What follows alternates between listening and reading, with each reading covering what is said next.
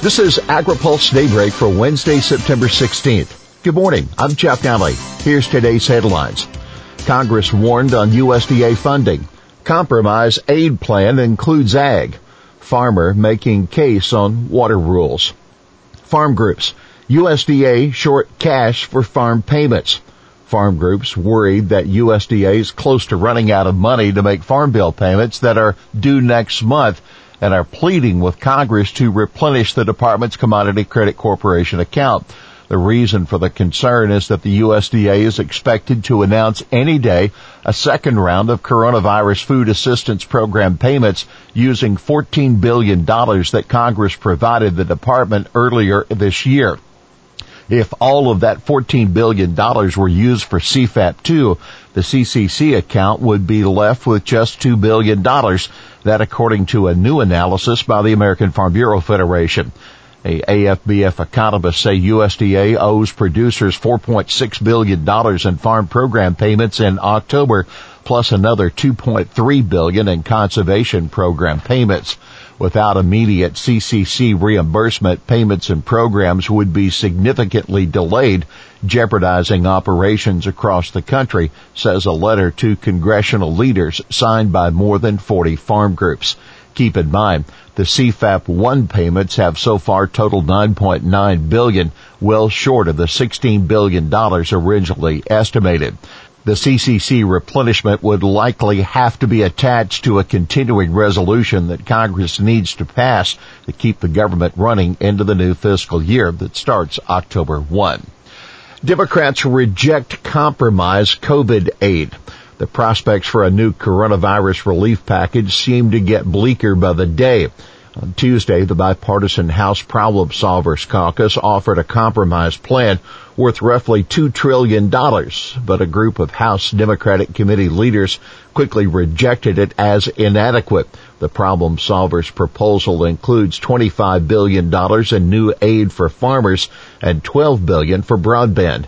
House Speaker Nancy Pelosi, who spoke Tuesday with members of the National Farmers Union, insisted she still wants a deal on COVID relief. You have to have a massive problem met by a massive response to it, she said. House Democrats set vote on SRE transparency. The House is expected to consider legislation next week containing language requiring more transparency around small refinery exemptions from the renewable fuel standard. The bill is unlikely to go anywhere in the Senate, but Democrats are looking to make a campaign issue of the waivers, and the provisions in the bill are sponsored by House Agriculture Committee Chair Colin Peterson of Minnesota. I'm getting tired of solving problems that were created by the administration in the first place. These waivers never were justified, Peterson told NFU members. Peterson's provisions, which are part of the House Energy and Commerce Committee's Clean Economy, Jobs, and Innovation Act, would set an annual deadline for refiners to request exemptions and require EPA to make public the names of refiners requesting waivers.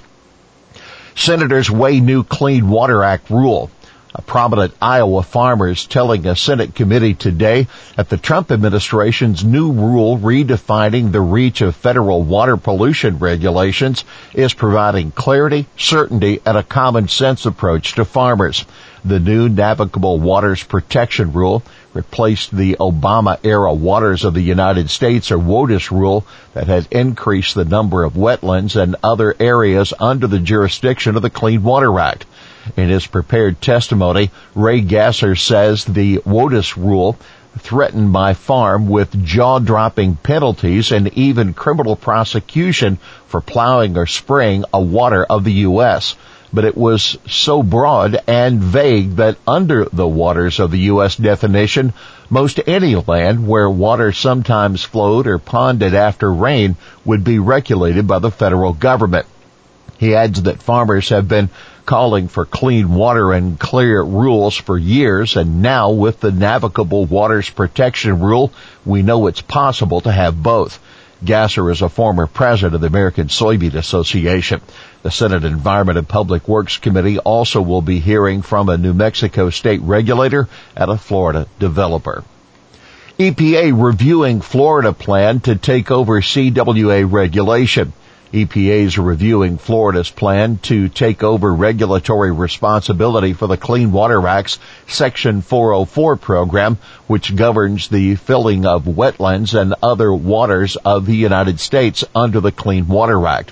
Only 2 other states, New Jersey and Michigan, have assumed control of the 404 program.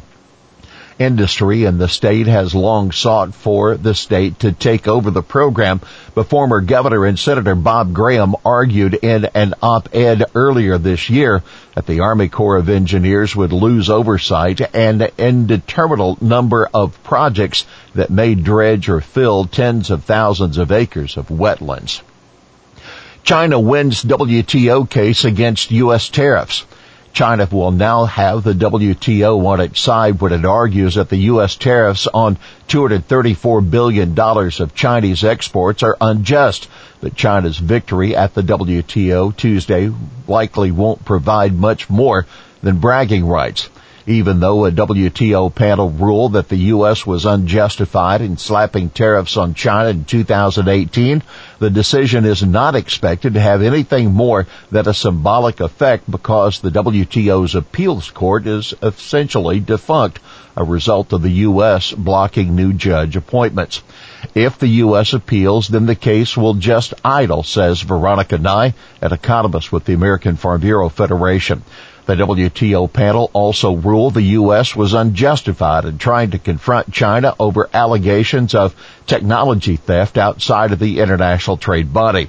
But that just reinforced the U.S. position that the WTO cannot deal with the situation. This panel report confirms what the Trump administration has been saying for years. The WTO is completely inadequate to stop China's harmful technology practices, said U.S. Trade Representative Bob Lighthizer. Here's today's She Said It. 1,000 people infected, several people died, and the settlement was $13,000. I mean, really? That House Speaker Nancy Pelosi referring to a proposed OSHA fine for a meat packer's handling of the COVID-19 pandemic. Packers say the fines were unfair, citing their uncertainty about proper practices. Well, that's Daybreak for this Wednesday, September 16th. Brought to you by Watkinson Miller and Dairy Management Incorporated. For the latest news out of Washington, D.C., visit agripulse.com. For AgriPulse Daybreak, I'm Jeff Nally.